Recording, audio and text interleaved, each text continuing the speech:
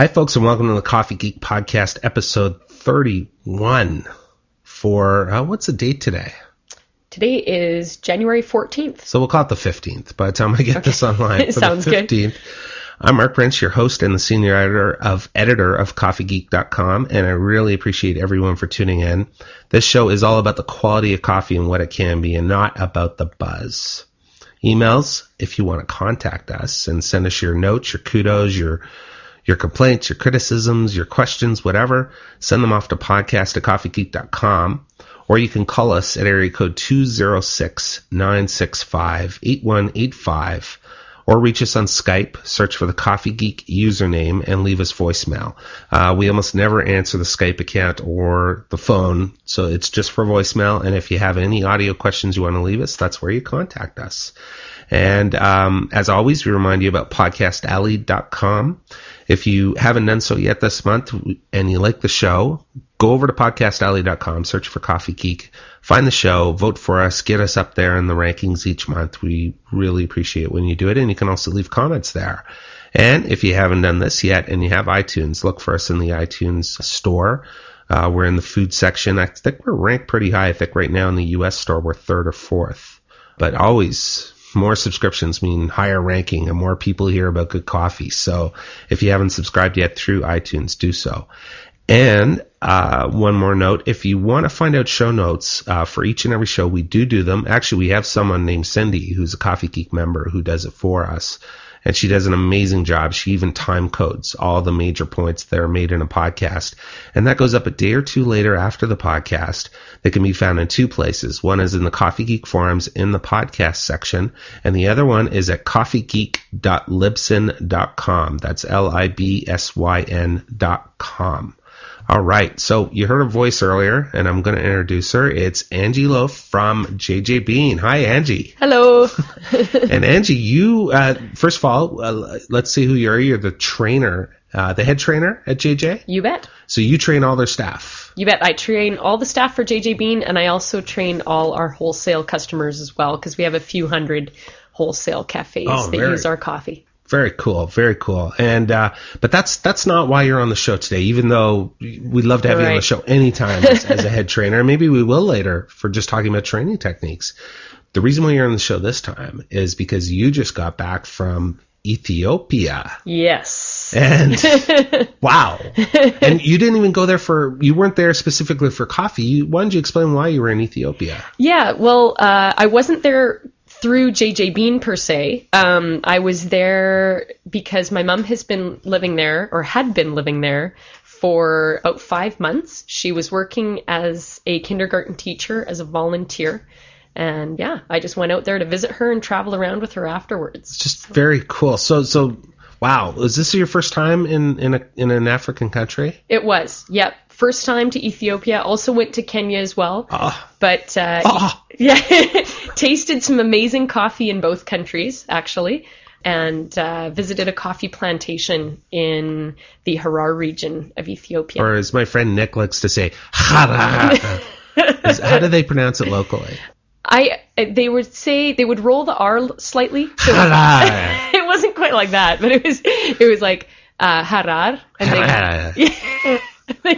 they call the people of the region, who are actually very well liked all over Ethiopia, incidentally, known as a very peaceful people. They are Muslim and Christian Orthodox, both residing in the same region there, and both getting along very peacefully. So very cool. They call them Harari people. We should all strive to be Harari people. Yeah, I thought it was a really excellent example to the rest of the world. Yeah. Wow. So you're there. Obviously, you're visiting your mom, and you're experiencing probably massive culture shock. Yeah. I would have to admit it. I think I didn't really realize it at first, but even now looking back, yeah, it's a very, very different place from Canada. How is it for women there, by the way? Actually, it's great. Yeah, no problems there. Yeah, it's not the type of country where women are expected, at least not from what I saw, where women are expected. Because I've been to Tunisia, and I this was a while ago. It was 14, 15 years ago now. Okay. But women were not treated well. Okay, yeah. Be it tourists or the locals?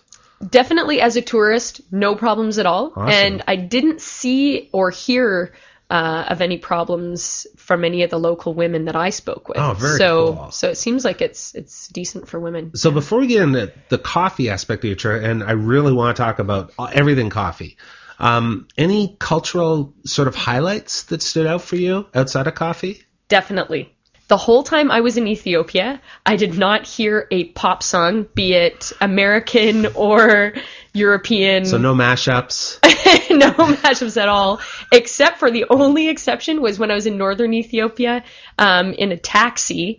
There was a guy who had a really, really old Celine Dion tape. Oh my God. Oh no. But outside of that, I heard chanting, both Christian Orthodox chanting every morning as well as Muslim chanting, and then just lots of Ethiopian music. I don't want to sound ignorant, but is Ethiopian or Christian Orthodox chanting, is it anything like Gregorian chant? It's not quite. It's style, I don't even know myself quite how to explain it, but it's usually done, I'm assuming, in the Amharic language, because that's the most widely used language in Ethiopia.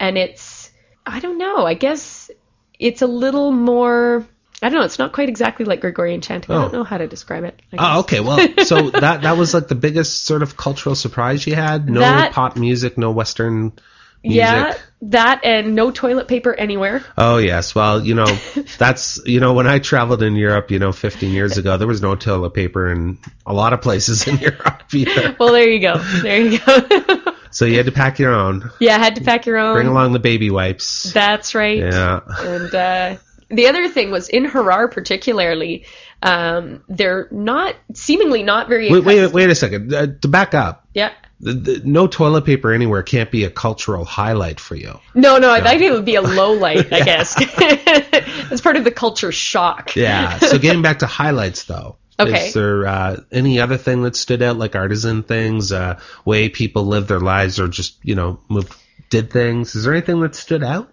Well, I already mentioned the peacefulness of the people from Harar. That was very impressive, and definitely a highlight.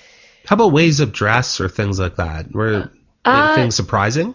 There were a lot of women who wore kind of like a scarf or veil-like thing. Not everyone, but there was a fair bit of that. Is there a lot of color in the clothes? Yes, a lot of bright colors worn. There's a group of people who live right near Harar, or I guess part of the Harar region, that are called the Oromo people. And they dress in very, very bright colors. And what they do as villagers is at least when we were there, they were busy collecting sticks. Not even really like logs, but these big long sticks from trees, must be branches, I guess, that they would pile on their heads and carry into the center of Harar, where they would sell them for 3 or 4 birr a bundle, which is birr? What is that? Birr is the money there. Okay. And that is probably equivalent to, about a quarter in Canadian. So 4 birr is about a quarter. Yeah, thereabouts. Okay. Thereabouts, yeah. Then 12 is about $1. Yeah. So, wow, just amazing. Most of my I've never been to Ethiopia, and I have to admit that a lot of my impressions of Ethiopia are partially clouded from some people in the coffee business I know who've gone there, who have been to some of the poorest, most destitute regions, and also the book The Devil's Cup, which is a book about a guy's travels through African coffee-producing regions.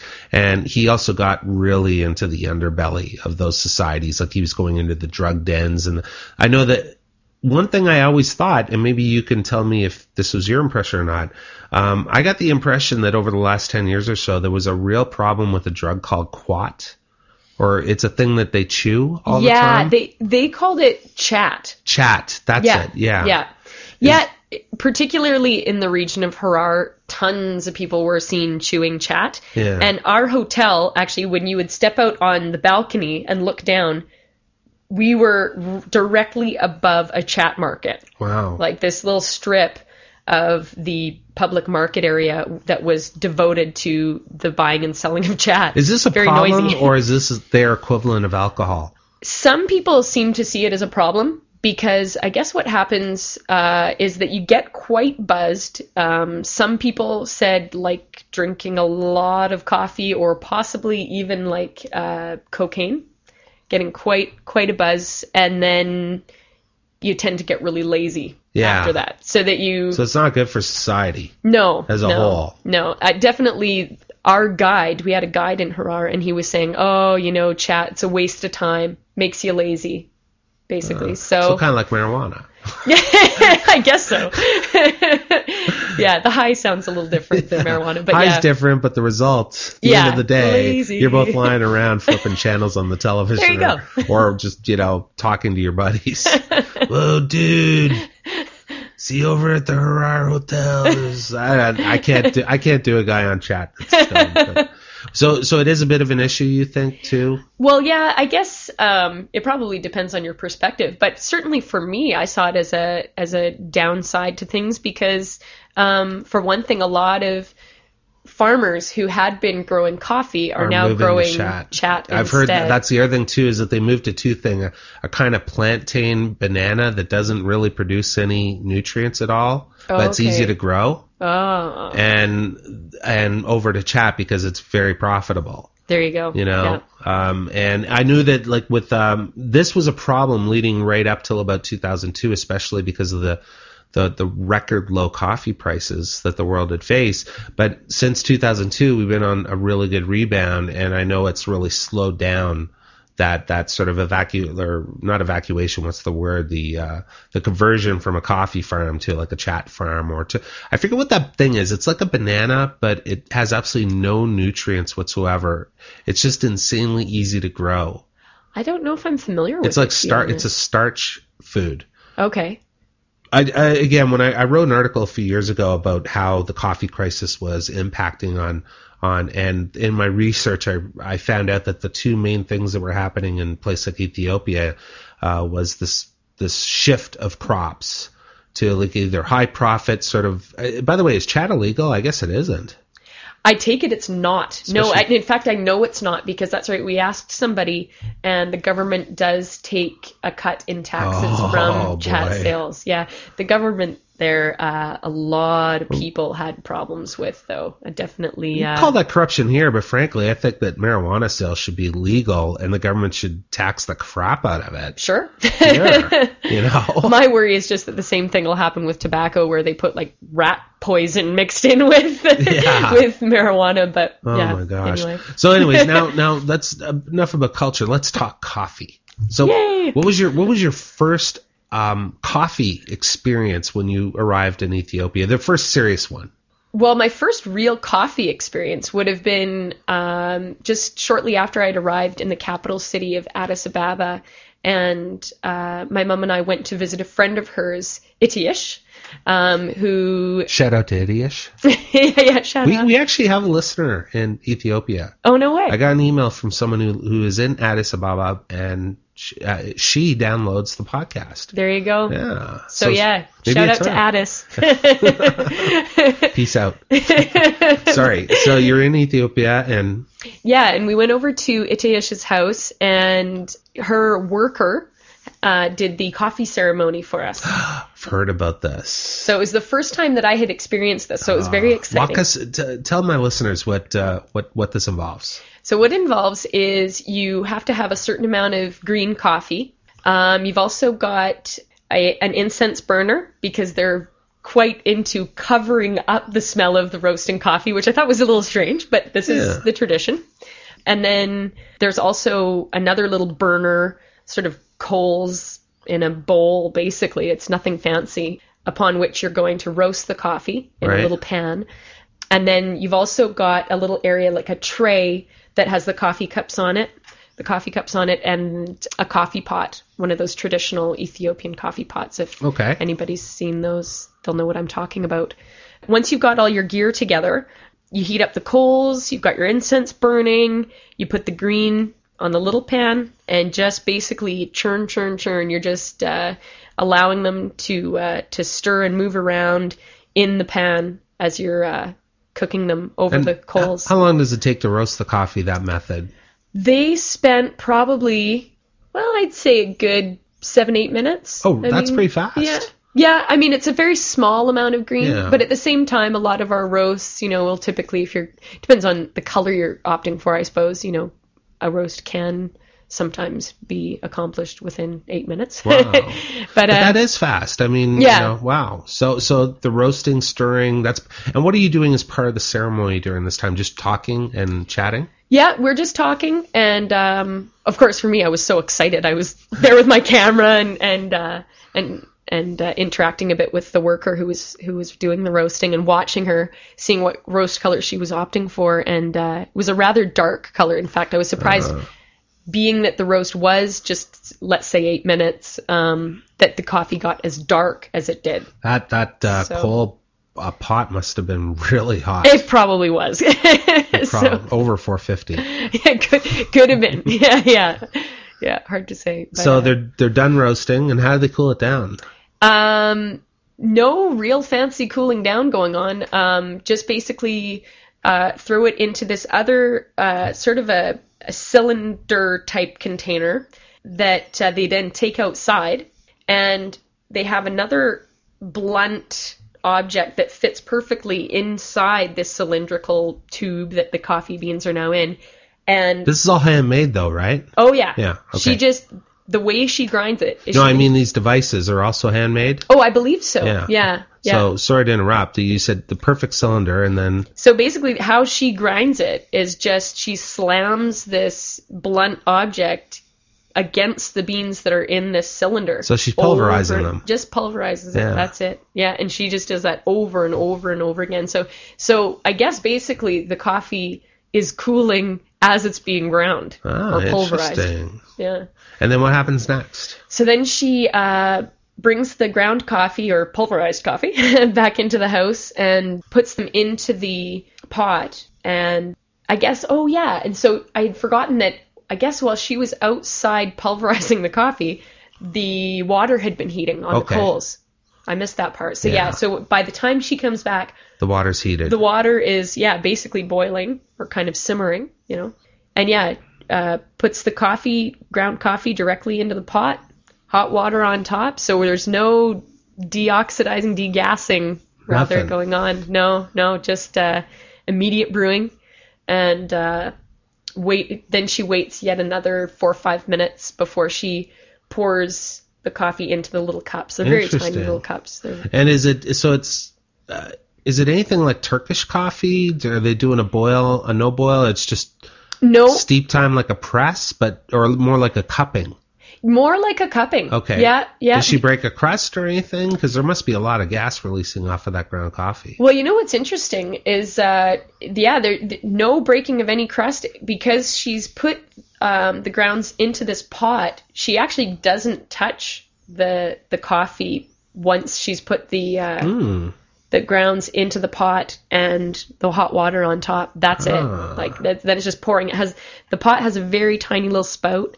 And so therefore it holds, I guess, it holds back the grounds, most grounds, of them. yeah. And so what about spices? Anything else? Did they do no that? Spices. Because I've heard a lot of the Ethiopian ceremonies involve a lot of things like cardamom or anise or things like that. I experienced the coffee ceremony 3 times, and on none of those occasions did they use any spices that I saw. Yeah, they do love sugar though. I personally didn't take sugar in my coffee, but everybody else seemed to just be loading it in. So that was cool. So then she serves out the cups, and is there a ritual to that as well, or? I have some more learning to do, because I understand that there is a sort of a symbolism behind these different steps, but I actually don't know what that is yet. So and I have to learn who was served first? The guests? Guests first. My mom first, being the eldest. And then myself, and then, the head of the household, the lady, Itish. Wow. And here's the burning question. How did it taste?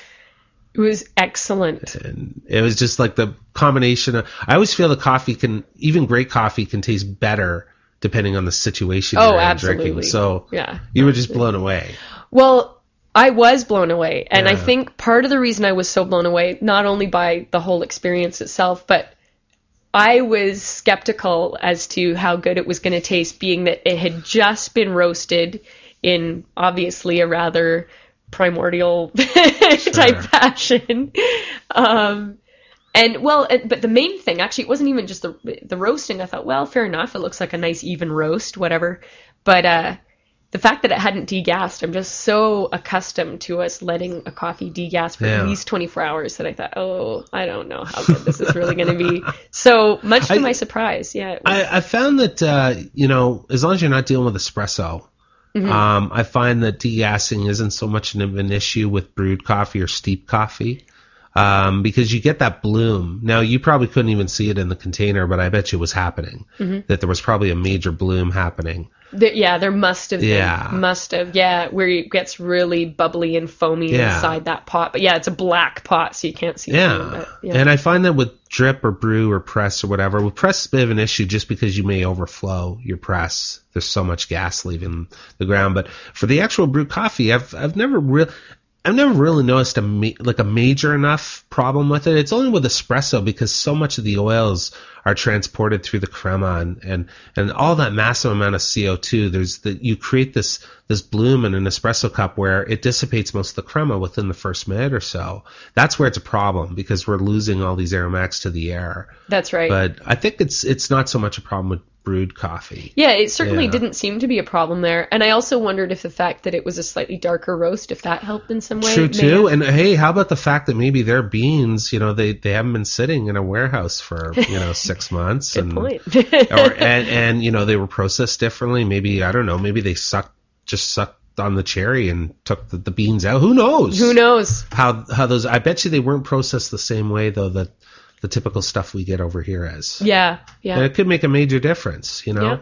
They could have had a higher moisture content to start with. Who knows? Yeah. But it just sounds cool. So that was one experience. Now, what else did you do? Did you go to any farms in Ethiopia? I did, in the region of Harar. Okay. I insisted that we go. I said, Mom, if I'm coming to Ethiopia, we must go to a plantation in Harar because she knows that's my favorite coffee. Is it? Yeah, it has been for quite some time now. So we went to Harar one fine day. Our guide said that it would be the afternoon that we would go to the plantation. It was quite close to the town of Harar. In fact, we probably could have walked there in about an hour or so. Wow. But we drove out instead. And is it just a privately owned farm that you visited? Privately owned farm, family owned and operated. How big? I don't know exactly how many acres or square kilometers. It didn't look very big. Okay. I would venture to say, it would have had to have been less than 10 square kilometers, which... I would imagine they've already harvested. If you were just there a few weeks ago, their harvest was over already? In fact, they hadn't. No? No. There were cherries on the trees that were very ripe. I have some photos of them, which was pretty exciting for me to actually pick a few cherries. So you got to pick a few cherries? Yeah, I picked 2. And the first one I picked was a pea berry, which was neat. And that's like a 5% chance. Yeah, there you go. So I think it's a sign. It is. So you went to the farm and you actually got out to was it trees in the field or just one growing in front of their house or something? No, trees in the field, walked around the field. The plantation that I went to was one that had apparently been flooded a couple of years previous and has not recovered very well. Okay. So it was definitely not one of the best farms in the region. Did you meet the owners? Very briefly, kind they were of. Like, who is this white devil walking our property with the blonde hair? Well, it would have been really nice to have been able to speak Amharic, the local language, because our guide spoke with the owners, and they obviously recognized him. And I guess he must have just said, "We're just going to go for a little tour of the plantation." I'm bringing a blonde Scandinavian with me. Exactly. Yeah, I stood out there. P.S. I stood out there. But they just sort of waved us in. Just sort of, they're kids. They had a couple of little guys running around who were curious about who the visitors were. And cool. Yeah, they just basically waved us on in. And so you got to see your first ever coffee cherry too. Yep. And what surprised you about? Forget the pea berry was a surprise, but the second one you picked. What surprised you about when you open up that cherry? I had been told that there would be a small amount of fruit on it. So yeah, I immediately noticed that, yeah, wow, okay, that there's not a lot of fruit on this cherry. Yeah. Secondly, I suppose, which you noticed as well as I was showing you some of the dried cherries I brought back, but yeah, that in fact the two seeds of the cherry are quite separate from one another. Yeah. There's sort of a layer of, well, I don't know. I call it like a husk. Yeah, I guess a husk. A husk that was sort of a layer between the two. Yeah. So I was really surprised at that. Yeah. I always assumed that the two cherries kind of grew, together in the middle like a pit. Yeah, but, stuck together. The seeds stuck together, but no. Yeah, and there wasn't, and it was just really interesting because when you eat the dried ones you brought. By the way, Angie gave me this really cool and unique gift. She gave me a cup full of dried coffee cherries. As you bought it from some lady that was selling at a stand or something? Yeah, as I mentioned a little bit earlier, there is a group of people called the Oromo people who live right near Harar. I guess I should really say in Harar, because I guess it's a fairly large region. One of the ladies had picked these cherries that we're actually looking at right now. Yes, I'm cracking one open right now. She'd picked them herself, dried them herself, and she could see that I was a huge fan of coffee and just thrilled to be looking at the trees and like touching the cherries and whatever. The cherries. So she spoke to our guide, because actually several Oromo children and different ladies and stuff had started following us around at this point. And she said to our guide that she had some dried cherries and would I be interested in purchasing them? And I said, well, absolutely. Yeah. So, I'm surprised you got these back through customs. I was wondering. Vegetables? Yeah, I was wondering if that was going to be a problem, but I just said I was bringing back coffee. Yeah, so good for you. That's how I got through. But yeah, for 10 birr, I bought that whole bag. Yeah. Yeah. And that was probably a lot of money for her too, probably. Absolutely. When you think about the fact that she would have to pile this huge mound of sticks onto her head just to get 3 birr, saves her 3 trips into town. So that's good. So a couple of things I noticed when I crack these open. First of all, I've always heard about this mucilage or this you hear about these outer skins on the bean, and I always assumed that they were talking about the silver skin that comes off as chaff when you're roasting. Right. But we noticed that, there's like a definite outer husk. Oh yeah. That's on top of the green, the green bean inside. Yeah. So there's like so many layers to this cherry. There's like the outer sort of fleshy fruit part, and then there's like this kind of husk-like material in the middle that almost looks like a different. I don't even know how to describe it for well, it's listeners. kind of yellowish when it dries. Yeah. And very crisp and easy to break. And then inside is. I love fruits and vegetables, especially fruits. And I've eaten fruits from around the world. I mean, from pomegranates to like every single variety of orange I could find and everything else. And I have never seen a seed inside a fruit that has such like amazing translucence and color. Like it's not colorful, but there's a translucence to the seed, these beans. Yeah. It's true. And like we looked at one earlier that was a defect, and it was a hull-shaped thing that I'm going to photograph it as a macro photograph. It is quite beautiful, yeah. Even though to the roaster, defect, but but they are actually, each one is a little bit different. And these are beautiful. Like essentially, other than the drying process that the whole cherry went through, these coffee beans are completely unprocessed. That's right. We're picking them out right now of the cherries. Yep. And just this translucent kind of earthy green color that they give off. Oh, yeah. It's just amazing. And this is what makes it so unique. And which part is it that they call the pergamino? Is that the part that is that yellowy? That might be that outer sort of semi-hard skin that you have to peel off. Yeah, I think that must be it, yeah. And then we have the silver skin, which I'm peeling off right now. Yeah, likewise. On this. This is fun. I know. Somebody asked me if I was going to dehusk them all and roast them, which would take a long time, as we can see, like when we're working them here. This, I got to. You'd have to set up a little water processing plant in your bathtub. Maybe. I think it's a little bit harder when they're dried too, to be Yeah. honest. I think it'd probably be easier if the fruit was all fleshy and wet still. But isn't this how they actually deal with them in Ethiopia, I believe? Really? Yeah, that's how this is what I've been told anyway, is that the reason that Kenyan and Ethiopian coffee has such a fruitiness to it is they typically dry these cherries in the sun. Oh, cool. So because the fruit dries right onto the seeds, that's how they get this fruity flavor. And then I guess it's a dry milling process as opposed to a wet It's like a milling brush. It's like essentially process. like these really stiff, almost wire-like brushes Right, okay. that the cherries go through, and the brushes basically just kind of tear away the cherry and the outer mucilage. Well, I'm glad to hear that they've got some kind of brushes, because imagine doing this by hand. Oh, yeah. Or you could always Lot of get work. like an animal like the Kupi Luwak to Oh, just eat wow. them and then deposit the cherries after they walk around. That's another Of course, story. that'd cost you some money. We're running really late now, and there's one more thing. I want to talk one more thing about the Kenya Yes. portion of your trip. So why don't you, in a couple of minutes, tell us about what you experienced in Kenya? In Kenya, unfortunately, I did not have the opportunity of visiting a farm.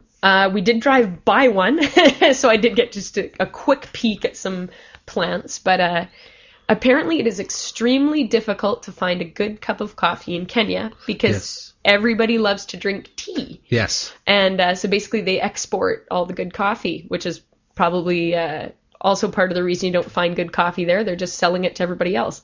But I was able to find an incredible cup of coffee at one of the higher end resorts. My mom treated the two of us to a visit to Watamu Bay and a resort called Turtle Bay, in fact. Normally we don't stay at those schwanky joints, but we'd had a pretty rough time there between the cockroaches and malaria-infected mosquitoes. So Oh my gosh. for one night we went to Turtle Bay, and let me tell you, the Kenya AA coffee they served was outstanding. Yeah? Like, bright, sparkly, but The blackberry you expect from that kind of coffee? absolutely. Yeah, a beautiful fruitiness. Semi-sweet, but still that sort of sparkle from the acidity. And it was just wonderful. So, yeah, really enjoyed that. Sounds awesome. I'm actually chewing one of these dried cherries as you Oh, as you okay. discuss that. Well, Angie, I mean, it's amazing. Now, you're going to leave soon, and I'm going to go into the next segment. Actually, have you heard about Brazil? And have you heard about Cup of Excellence and a certain record being broken in terms of a coffee bot? Oh, a record being broken. No, I know a little bit about Cup of Excellence, but no. No, there was a Cup of Excellence. It was a week ago Monday. Okay. The Cup of Excellence auction for Brazil went on. Okay. And, prior to the auction, I'd heard rumbles about the coffees going high, and possibly as high as, did you hear about the Panama Esmeralda from a year and a half ago that went for like over $21? You might have mentioned that to Yeah. me before, but yeah, okay. Well, that was the record then. Right. Up till last Monday. And, people thought it might be broken. And boy, was it broken, because the top coffee, which I should point out was the highest ever scoring Cup of Excellence coffee for any country. Wow, bravo. Yeah. I mean, in the finals, two of the judges gave it 100, which was Whoa. and which in a Cup of Excellence, international judging panel is absolutely unheard of. Yeah. And overall, I think it scored almost 96 points. Wow. Which I think is about a point and a half higher than the Panama scored Okay. years before, and people thought it might go for 20-25. Well, it went for $49.75 a pound, and that's green, that's wholesale, and that's still in Brazil. Oh. By the time that coffee's brought over to the buyer, you lose 16-18% when you roast, packaging, waste costs when you're processing. We're talking $100 bag of coffee, $100 a pound coffee. Oh my gosh. Yeah, and the whole rest of our show is going to be about this. I'm going to be talking to one of the buyers. His name is Instarator. Have you met him? I certainly have. What Yep. character, right? Oh, yes. Good guy. Oh, yeah. Amazing guy. I was glad to have met him. Yeah. And I'm going to see if I can get one of the international jurors on the phone. And one of them who I've talked to about this before is Andrew Barnett from Echo Cafe. And I don't know if you know Andrew or not, but Andrew is a WBC and USBC certified judge. He actually scored 100 on the sensory skills test, which is an impossible test to take. It just shows how good his palate is. I believe he's been on the international jury now for 2 years. And he also always manages to score some really coup coffees, like coup as in coupe. Okay. Like he always manages to score a bag or two. Like he'll buy some from Dwayne at Stumptown or some from Jeff Watts at Intelligentsia or whoever. And he's just a tiny roaster down in, I think, Santa Rosa, California. Okay, I've been there. amazing palate, amazing roaster. And I'm going to get him on the phone and ask him, what the hell were they thinking giving 100 points to any coffee? Absolutely. And is the coffee world ready for $100 pound of coffee? Like what? Just Bree, you don't know much about it, but what's your take just on that overall? Do you think we're ready for $100 pound of coffee? Well, it makes me think of a couple things. The first thing that pops into my mind is that really, if we are to pay the pickers properly, pay the people who take care of the milling and processing of the coffee properly, pay those farmers well. Yeah. We should probably be paying about $100. Really? Well, I think at $50 a pound, that would be the equivalent of paying a barista probably about $55 an hour to do their job. Yeah, so I see what you're saying. Yeah, I mean, I believe that there is room for it. It seems a bit excessive. I know that my experience with, well, of course, this is maybe a little different, but my experience with the Jamaican Blue Mountain coffee being sold at $50 a pound roasted. Retail. Retail, that is. Yeah, So when I say that, that's after roasted, after you account for all sorts of stuff. That's excessive to me. But JBM is all about name. Oh, absolutely. Absolutely. Whereas this coffee is all about taste. This is an unknown farm for the most part. The good thing about this coffee is the fact that obviously the best cuppers in the world agree that it is an incredible coffee. Yeah. So at least you know that you are getting the quality. But I don't know. Yeah, I mean, it's still a lot. It's still an awful lot of money. You know what my main worry about? By the way, I am all about, like I've stated this so many times on the show and I state all the time on the website that my main job these days with CoffeeGeek and with the podcast is to make people start thinking about coffee as a culinary item and not a commodity or not a utility, not a tool to get you up in the morning. Right. So when we use a lot of wine comparisons to sort of move that way, like we talk about doing pairings with foods for desserts and stuff with coffees. I'm not going to go so far and say is have coffee with dinner. I'm not there personally. Give me my wine with dinner. Yeah, dessert. But for desserts, for sure. And I even think there's some coffees that could be paired with maybe a starter. Meal. It depends on how it goes, but breads for sure. Yeah, I could see. Yeah, or even cheese. Not so much cheeses, but like if you have any kind of sweet, savory food as an appetizer, sure. I think coffee would go really well with that. But I digress. I mean, like I'm really always a fan of anything that makes people think the way they think about wine today. If they start thinking about coffee in similar light. In other words, it's like an individual thing. It's a varietal. It's a single origin. Different coffees from different region taste differently. Once we get the general public thinking that, it's awesome. Mm-hmm. Where I worry about $100 pound of coffee is whether or not we're going too far. Mm-hmm. And I used an analogy online that I'm going to probably talk to Innie about later. That I compared it to like supercars. Whereas if your typical BMW 320i is like your low-end specialty coffee, like what you guys would sell at JJ for $12 or $14. And then if John Neat gets in something really special and fantastic that's a micro lot, or a cup of excellence coffee, but not a first place, like a top 5 or top 10, that he sells for $20 a pound. That's kind of like the 5 Series BMW. It's still accessible. It's still reachable. It's not ostentatious. And then when we go up to the real high end, the first, second, third place cup of excellence typical, they may go for $25 a pound, $30.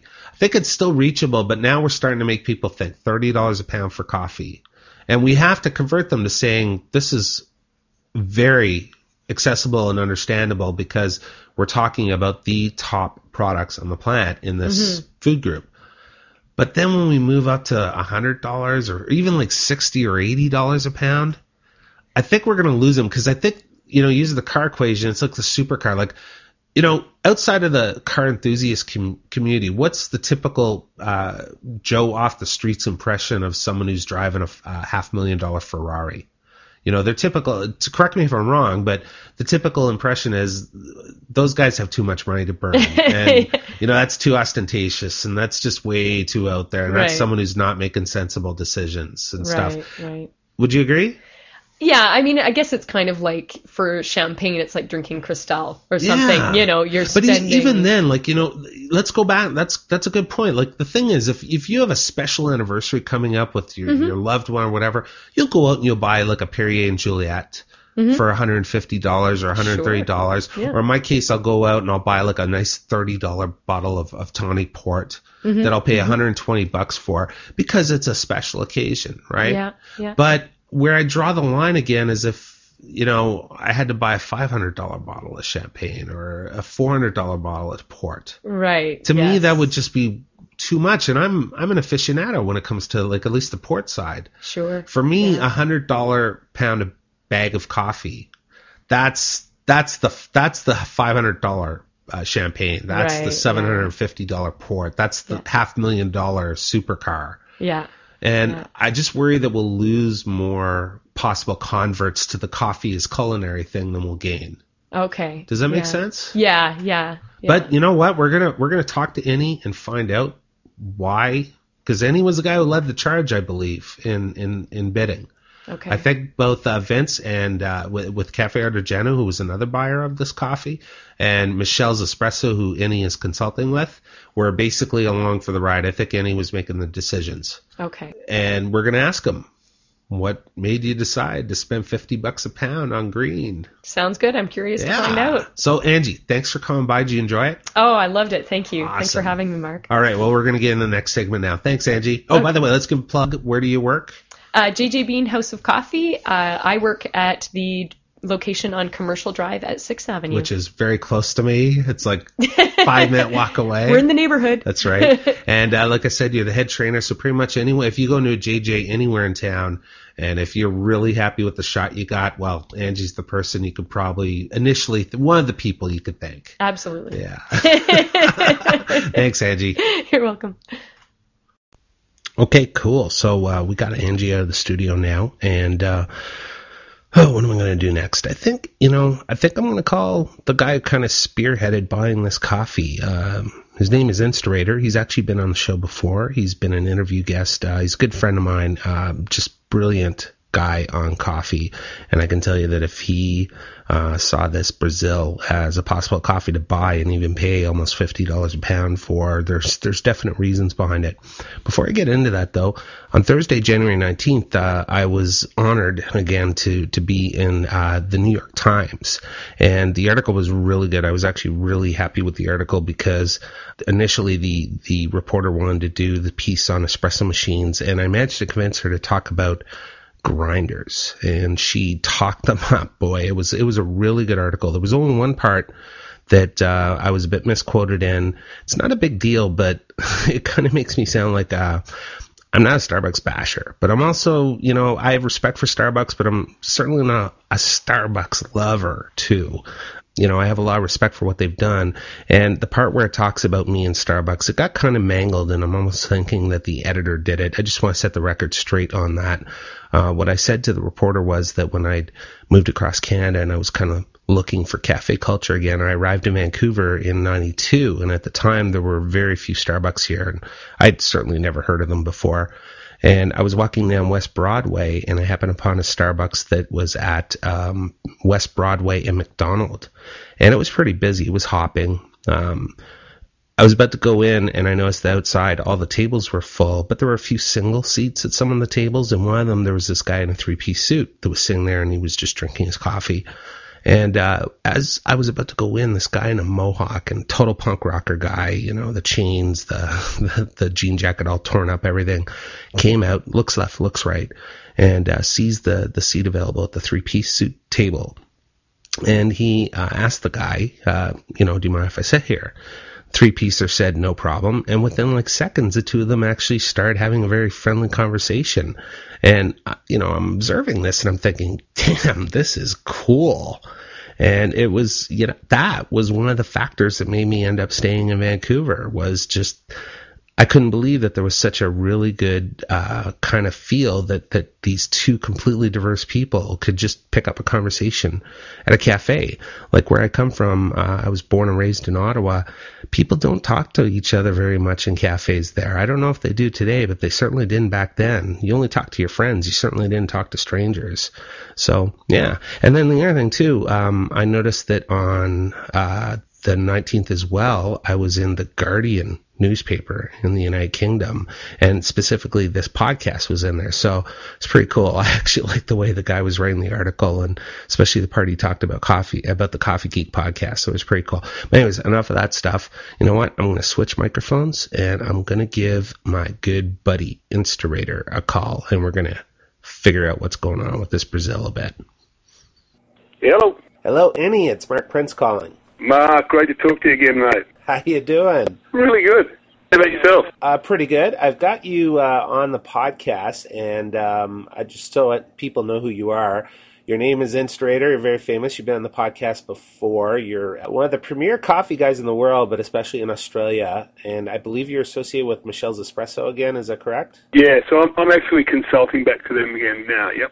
And the reason why we're talking to you today, Annie, is because you, Cafe Artigiano and Michelle's Espresso just recently blew the crap out of the record for the highest paid coffee in a Cup of Excellence auction just a few days ago. Yeah, it's not my fault. It's the guy that bid 5 cents a pound less than me. He's the guy, forced it up. Don't know who it was, but nobody remembers second, do they? True. So just so we set this straight, the coffee was bought, I believe there's 12 commercial bags. Yep. It was bought for $49.75 US dollars per pound. $49.75, yep. And what was the farm? Yeah, the farm was it's in the Sul de Minas area, and it's Fazenda Santa Inês. The farm is Francisco Zadora Dias Pereira. Not very good with my Portuguese accents, I'm sorry. It's okay, neither am I. And you had a chance to try this coffee before the auction? Yeah, so with the Cup of Excellence, they send you out when you're a member of the Cup of Excellence, they send you out a sample of all the winning lots from each of the auctions, yeah. Okay, and when you cupped it, now also the international jurors, this was the highest ranking in the Cup of Excellence cupping session. Correct, yeah. So the international jury picked this as their number one coffee. So that combined with your personal tasting of the coffee, that made you decide that you were going to get this coffee at any price? Well, obviously, there's some limit. You can't pay, $1 million for it. But, I believe it was, I felt it was a fantastic coffee, and I was willing to pay as much as I could afford to get it. And fortunately, the other bidder dropped out, while I could still afford it. Wow. Now, the buyer, there's 3 buyers, as I mentioned. There's Michelle's Espresso, yourself, listed separately, and Cafe Artigiano. First of all, what are your plans for your portion of that coffee? What are you going to do with it? Well, I'm as I said, consulting to Michelle. So some of it will go to, most of it will actually go to Michelle's, and they'll use it for their own program. And I was actually just talking to the Michelle's people just when you called in, actually. So they're going to figure out a program of how they can get it to their customers. And but the other people, there's other people I'm consulting for. Cafe Artigiano is one. Now, do you intend to keep some of the coffee for yourself as well, like for your own purposes? Oh, sure, yeah, yep. Yeah, I have a couple other projects that I'm working on, and so some of that coffee will go there. There's other people involved, yep. Now we talked before off of the podcast, and I think the first thing I said to you when you answered the phone was, who the hell buys $50 coffee? And you gave me, you basically asked me to break down the cup cost. Sure. And why don't you do that again? So you sort of see this as a $3 a cup coffee. Well, I'm talking, in US terms, but in more international terms. So I think in kilos and grams. Right. So, I'm working on, say, 10 grams a cup, so 100 cups per kilo. Okay. And there's a simpler calculation, obviously. So, if in Australian dollars, it's just over $100 a kilo. So that's the raw price, the green price. And then the roast profile that we use, we'll lose probably about 17% of that in weight loss. So, so you can add on 20% to that cost. So I guess about, $120, roasted before you've put it in a pack and so on. But certainly, even if it's, by the time we've added all our just sheer costs on, probably, by the shipping costs, etc., and all the factory costs, it might be as much as $190 Australian a kilo, which is probably about, where would that be, about 160 or something US a kilo, something like that. Okay. But that's only, divided by 100 cups, it's only $1.60 a cup, so $1.60 extra per cup to taste a really outstanding coffee. I mean, it's very affordable for somebody who's willing to pay a little bit more to try an extraordinary coffee. So that's how, I broke it down in my mind. And, you can charge an extra $1 or a couple of dollars on top, and it's still, even if it's, I'm expecting to sell it for maybe $6 a cup. So that means that people are selling it and probably making an extra buck, for their trouble. And the consumer gets to try something for $6, and when was the last time you went to a restaurant and you got a single glass of wine for under $6? I mean, it just doesn't happen, does it? Like $9 minimum, that's for pretty ordinary wine, maybe, Yeah. The thing is, though, is that I'm not entirely sure that, because it's a coffee that, like, for instance, in North America, we're really only going to be able to try it at Cafe Artigiano. And I know Vince wants to promote the clover, so I'm sure he's probably going to almost see it as a lost leader. It's more of a, kind of an advertisement vehicle, and also just to promote the clover as a brewing device, and also just the fact that this is like a... Well, I think in the brief conversation, I haven't talked to him a lot about his strategy for it, but just in the brief bit I've got from him, I think his strategy is going to be is similar to the way I was thinking of it. So he's thinking if he's normally charging the same process, if you're normally charging $3 a cup, he'll charge $6 a cup.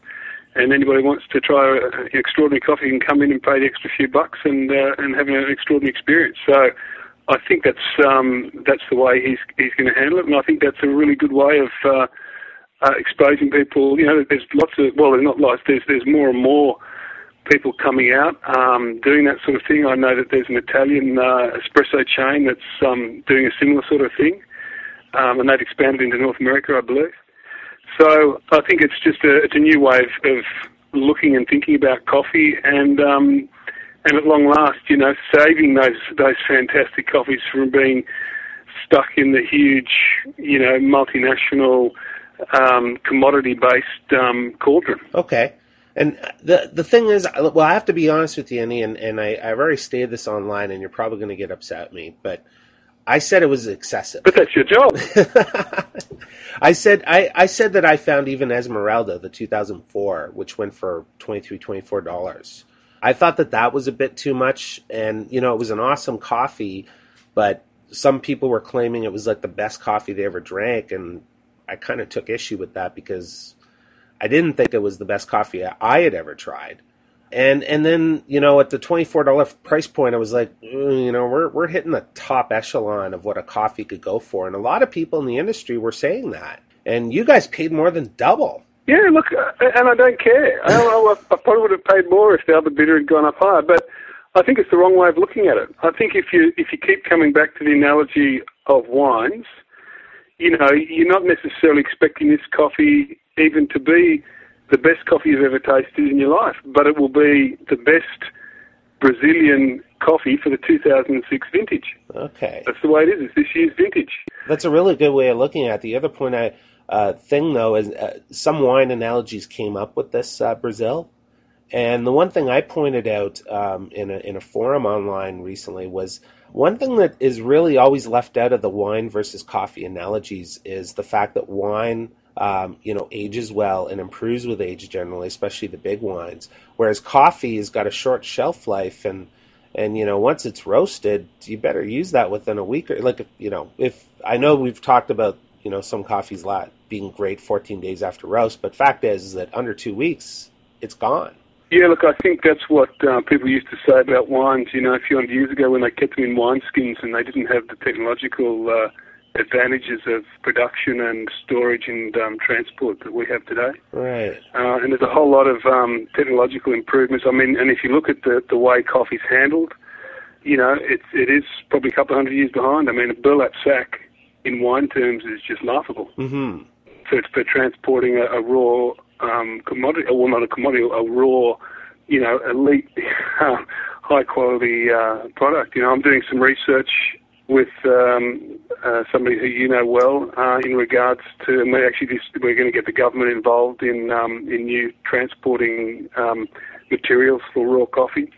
So I think that's probably an outdated way of looking at it. Okay. Well, you know what? Let's end no more controversial stuff. First of all, I want to congratulate you, too.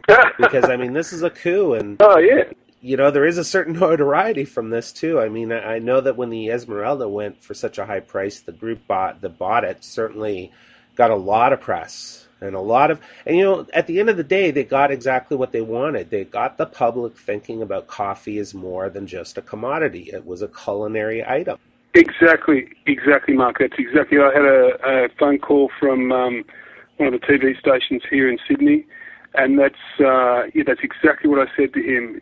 Exactly those words. It's like, I mean, if we're going back to the wine analogy, I said what we've done is it's like salvaging a Grange Hermitage from going in a big malt, cask, mass market vat. Yeah. It's a great coffee, and it's worth recognising that. And I think in those terms, it's kind of a service to the whole coffee industry in getting it into the modern era where it's not a commodity anymore. Oh, very cool. Well, anyways, again, congratulations. Thanks a lot. Looking forward to see what you're going to do with this coffee. Sure. And also to see what the fallout is. I think it's it's exciting, but it's also going to be very controversial. I love a bit of controversy. Take care, Annie. Good on you, Mark. Okay, bye-bye. All right, so that was Instarator's take on the Brazil coffee, and he's the main buyer. My understanding was that he was the one who spearheaded buying this coffee and agreed to have Michelle's and Café Artigiano along. I'm recording this portion a couple of days after I interviewed Annie, and I've actually interviewed a few other people too. I talked to Andrew Barnett, who was on the international jury for that Brazil coffee, and I talked to Susie Spindler, who heads up Cup of Excellence. That's actually the organization that runs these things. You can find out more information about Cup of Excellence at cupofexcellence.org. Great site. I mean, you can go see the scores. You can join as a member. I believe it's only $100 or $200 a year, and you even get to participate in the international jury if your cupping skills are mad enough. That's mad, not man. And you also get to see really detailed cupping notes on all the coffees. It's pretty cool. I'm actually joining Cup of Excellence. This is more in a support role because I'm not a green bean buyer or a roaster. I'm joining as a benefactor member because I truly believe in what Cup of Excellence is doing in terms of really benefiting farmers and really bringing coffee to the forefront as a culinary item, as something that could be paired with foods, as something that will introduce a whole bevy of new flavors and nuances to your tongue, even the uneducated tongue. If you sit next to an experienced cupper or coffee appreciator, that person can point out various tastes in coffee that may make you think twice about adding sugar and milk to that beverage the next time you have it, especially if you have a Cup of Excellence coffee. Anyways, I did those 2 interviews, but this show is running so long. We're just about to hit 60 minutes into the show. I'm going to make it a part 2. So this is part 1 of the Brazil Cup of Excellence record-breaking $50 a pound green coffee. And I'm going to put up part 2 very soon, and I hope you enjoy it. So, folks, thanks again for listening. Just the comments and the feedback again in the show, it really, really humbles me and really makes me feel extremely good about what we're doing here, and I really enjoy doing the show. So I'm glad you like it because I certainly like doing it. Take care, and I look forward to talking to you next time.